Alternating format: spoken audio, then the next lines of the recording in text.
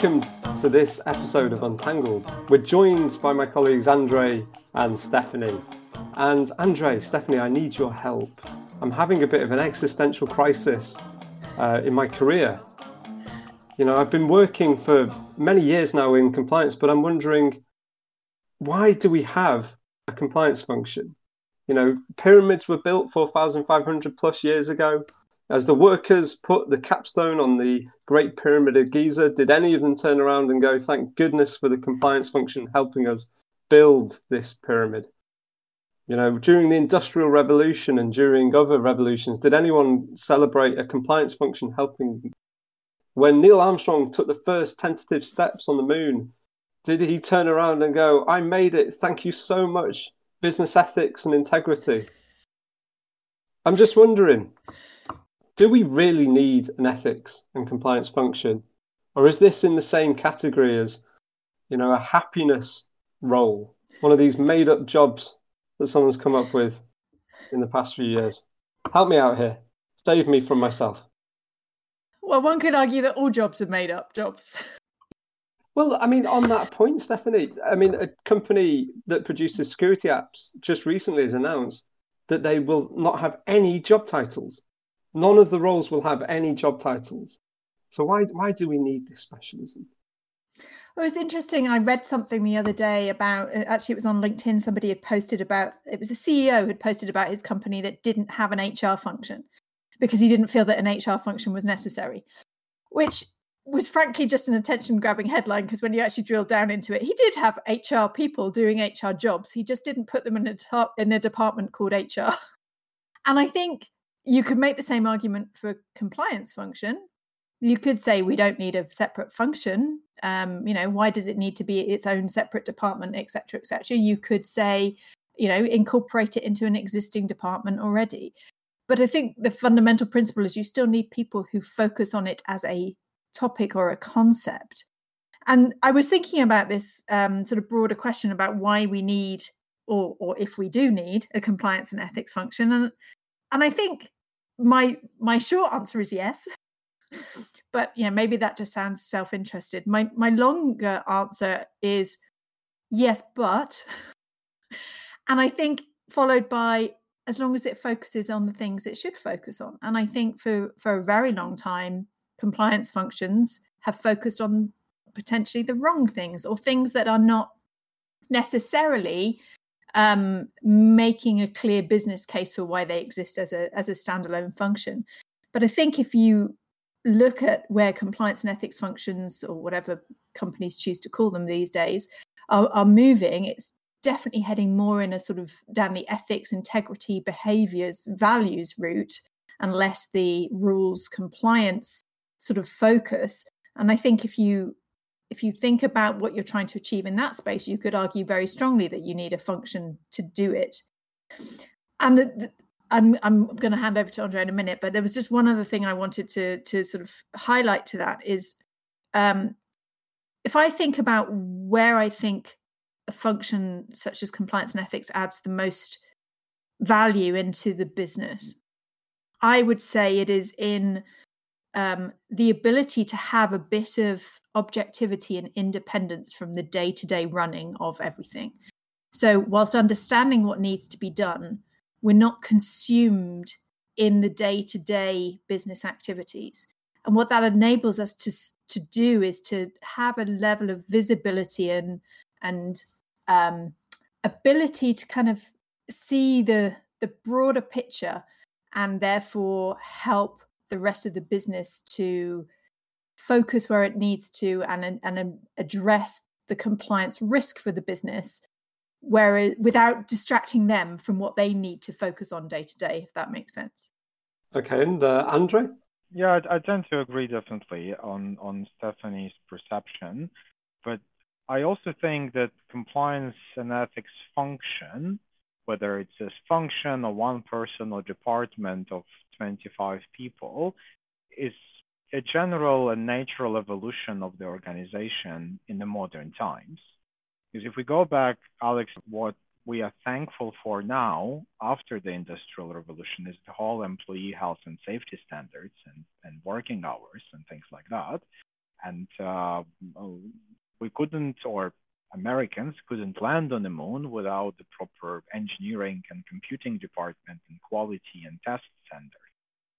It just happened so that in the space of last 20 years, some companies and some regulated companies like pharma, oil and gas, telecom, they concentrated on compliance and ethical standards of doing business because the quid pro quo and bribery behaviors that were perhaps more common in the past were no longer tolerated by the society and by the organizations.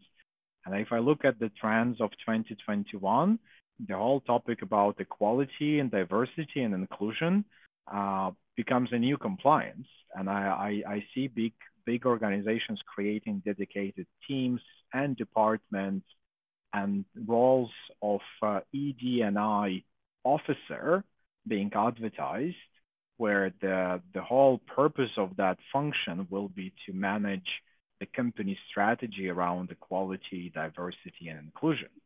And that's where the future will be, right? But where compliance developed in the space of the last 20 years as the function that was created in recognition of the need to help companies manage their ethics a bit better and set out the right and wrong rules and associated processes. So that's where while I get where your questions come from, I'm a strong believer that ethics and compliance function as a function is necessary for any company of a modern age, but whether and how it is structured is perhaps a different topic to debate. Okay, very interesting, Andrei. But is it all just a bit of a fad then? Are we just evolving our role to try and make ourselves more valuable? Is it just a fad?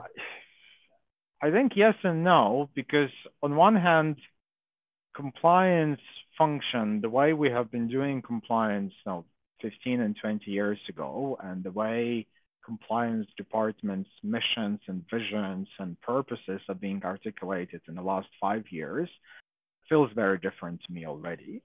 And some of the original concepts, they do fade away. They are being automatized, or they are being delegated back or divested back to internal audit or financial controls or other control functions.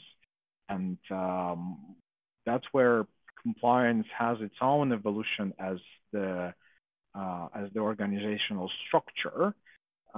But I'm also confident that the role of the function is here to stay for long, simply because it's part of company DNA and ultimately the company strategy as to the ethical position, risk tolerance, and other aspects where compliance is a natural subject matter expert or go-to person to give that advice.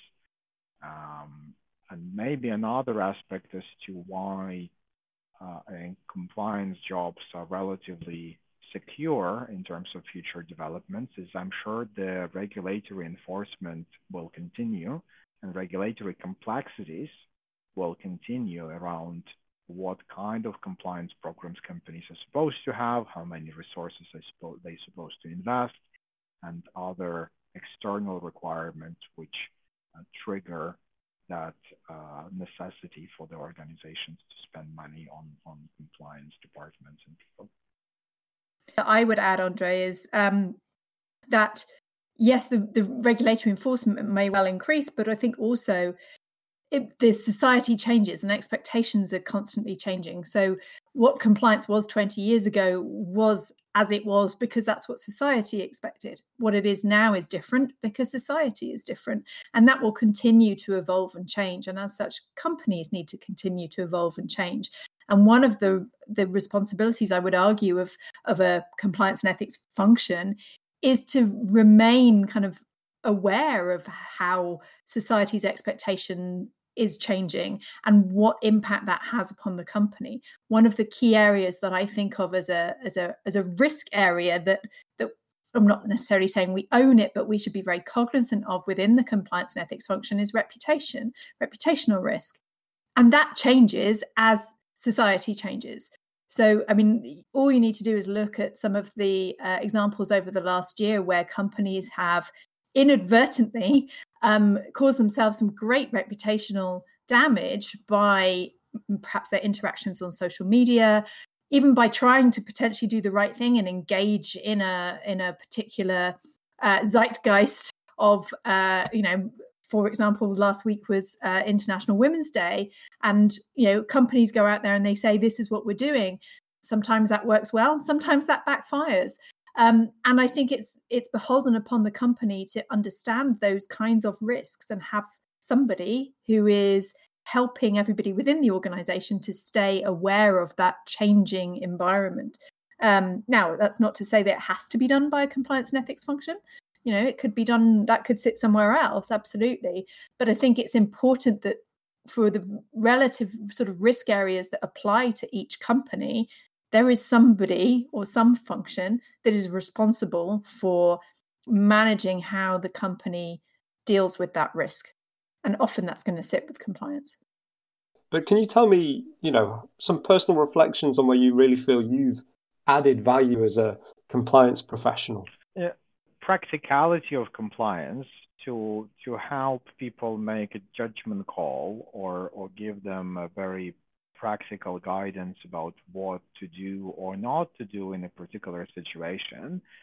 It's what every compliance manager at the country, regional, or corporate level does on a daily basis, and that's where I tend to believe it's going to be difficult for organizations to have the same level of behavior and consistency without dedicated legal and compliance function, right? Whether it's a group of people or it's a scope of authority that sits with other managers. But where I also see the big value of compliance as the strategic function is to be that a bit of know-it-all stress tester. And every time business wants to try a new strategy, launch a new project, go into a new market and open an office there, or even to launch a new product, is to be the person in the room who would be sense checking, have we had all the risks covered, right? Have we addressed our regulatory aspects? Is GDPR and privacy aspects have been addressed in the context of the planned transaction? Are we aware about legal limitations of doing business in the country X or tax consequences of structuring an arrangement in a particular fashion? And that's where you can't really take that, or you can't really fix that compliance role to talk about a bribery risk or any other particular risk in isolation. The role of the ethics and compliance manager in the function is to be aware of the universe of things that potentially can go wrong and to be able to help the business with that what if question. What if we are challenged by the regulator? What if we're going to receive a complaint from a competitor?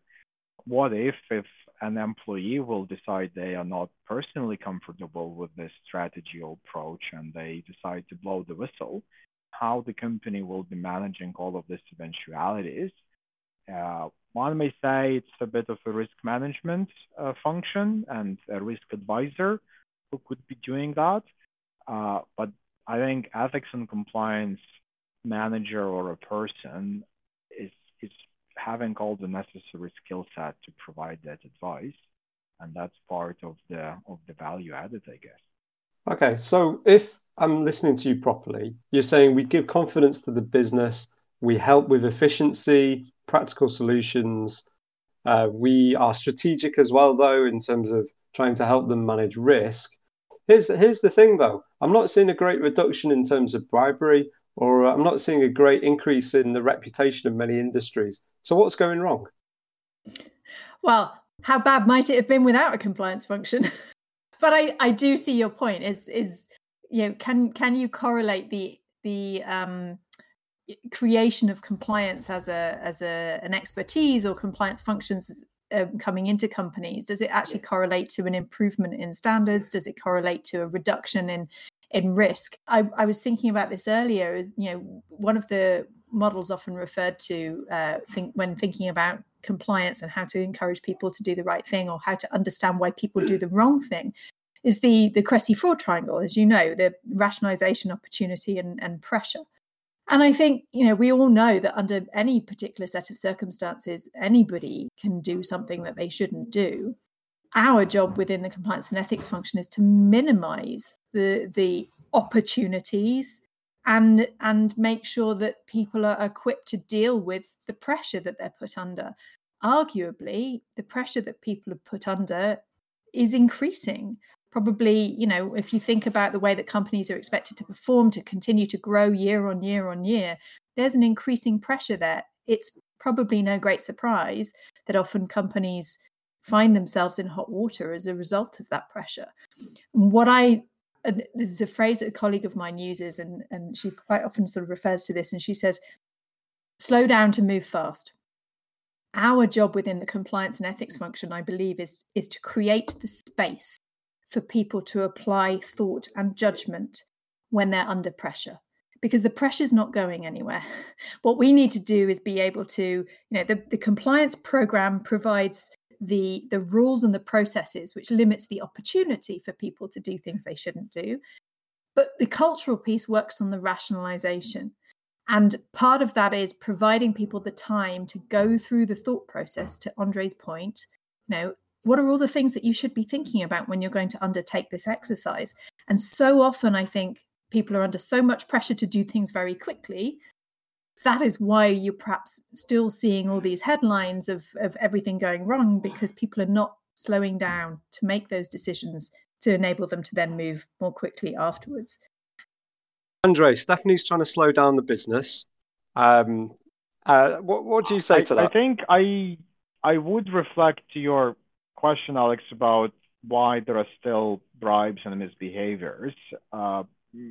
That there would have been much more, because if I reflect on my career in compliance, a number of projects and ideas and suggestions that I've stopped or advised the business not to proceed, or I've escalated to the investigation, is quite significant. And I'm sure anyone who was working in compliance at any level would be able to say the same. And that means all this potentially inappropriate conduct hasn't happened.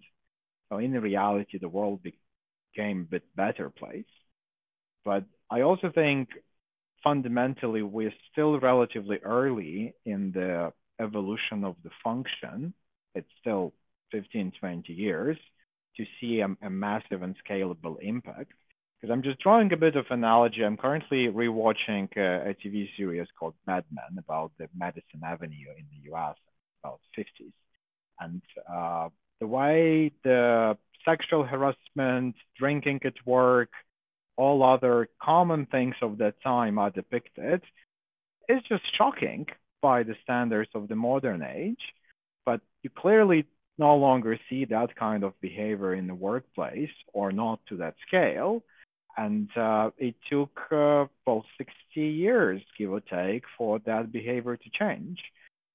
Since we started talking about compliance relatively recently, I think it's going to be another 10, 15 years from now when we can actually say it made an impact and the social norms have actually changed. But that's where our jobs will also evolve into something else. Okay, so listening to I was only joking about you slowing things down, Stephanie. I'm sure things are very, very quick. And anyway, Andre's stopping lots of things happening, so he's a business blocker as well, which is shameful. But you've convinced me, that yes, the function should exist. I suppose as I then consider, should it be centralized? Should we have that, or should it be a more decentralized kind of model where you're close to the business? Or do you think, to your point earlier, Stephanie, about being independent, we need to be more centralized? Help me out with this. I think this is a really tough one, because there's pros and cons to each. I think, and as is generally the case with things like this, is a bit of a hybrid approach. I think it's fundamentally important that the compliance sort of business partner people are close enough to the business to understand what they're doing. So they need close access. They need to be able to attend meetings. They need to be able to forge those relationships with the people that they're there to support. But they need to retain enough distance to be able to still have that objectivity in providing the guidance and advice. So there is a fine line. Because you could argue, well, let's put a compliance person in all of the meetings. Well, I'm not sure that's actually going to help, because what they're probably going to do is then fail to have that objectivity over time because they're too close. So I think you do have to find that balancing line, that tightrope that compliance has to walk between being a business enabler and supporting and understanding, but having enough separation to be able to go, hold on a second. And I don't think there is an easy answer to that. Other than, I think as most compliance functions are structured, is you almost have like two arms to compliance. One is your day-to-day business advice, and the other is your sort of operations. How do you set up your framework? How do all your processes and systems work? And have a degree of sort of separation in those two that enables you to kind of to work both sides of what's needed in the function. But as far as sort of centralized and decentralized is concerned, I do think the overarching important point for a compliance function is to understand the people who are doing the business on the ground.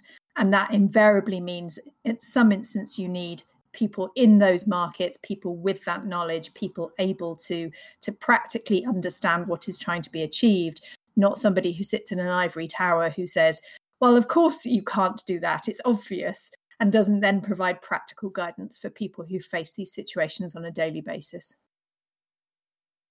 And from my perspective, honestly, it's also dependent on how the company wants to structure the operations. Right? You can have an approach where compliance is a dedicated function, a bit of a supercomputer person who can answer any question and who sits in a separate office, and that's what he or she is doing through the working hours. Or you can approach compliance as a function to say, we're actually going to empower line managers to have sufficient knowledge and expertise on certain topics where they can guide their employees and address their questions. And that's not even decentralized compliance. It's a bit of that embedded compliance where the job or the function is performed as part of line management and doesn't require a dedicated resource. And from my personal experience, it's often down to who you can rely on in the country or in the market. Because with some general managers and other functional heads, there is a natural understanding that we are on the same page, and you would trust them to exercise compliance judgment. With other general managers, you would say, well, given the experience or the profile or the individual background, we actually need a dedicated compliance head in that market to be able to counsel and advise and provide that dedicated support to make sure we do not get into trouble.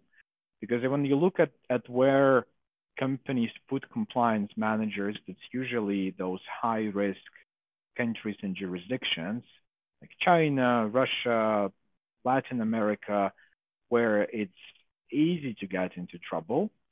And that's where a dedicated oversight or support is necessary.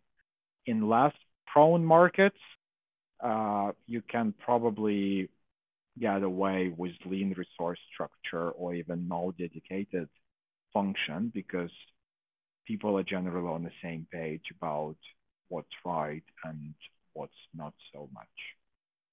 Very helpful, both, and thank you for helping me resolve my momentary existential crisis and my amnesia about what I've been doing for the past many years. But I've clearly seen the value that we can add in our function, whether that be in providing confidence to the business to take at least not unethical risks, but business risks, to help make sure day to day they know how to address those compliance risks, enable practical and pragmatic initiatives and projects to take place. And while it may change as society's expectations change. No doubt we will meet the task, and whether centralized or decentralized, there will be some function there to help the business meet those external needs and build that culture. And like we were just talking about, help build within employees the capabilities and providing the tools to help them address those risks. So thank you both very much. And dear listener, I hope you have found this interesting and insightful.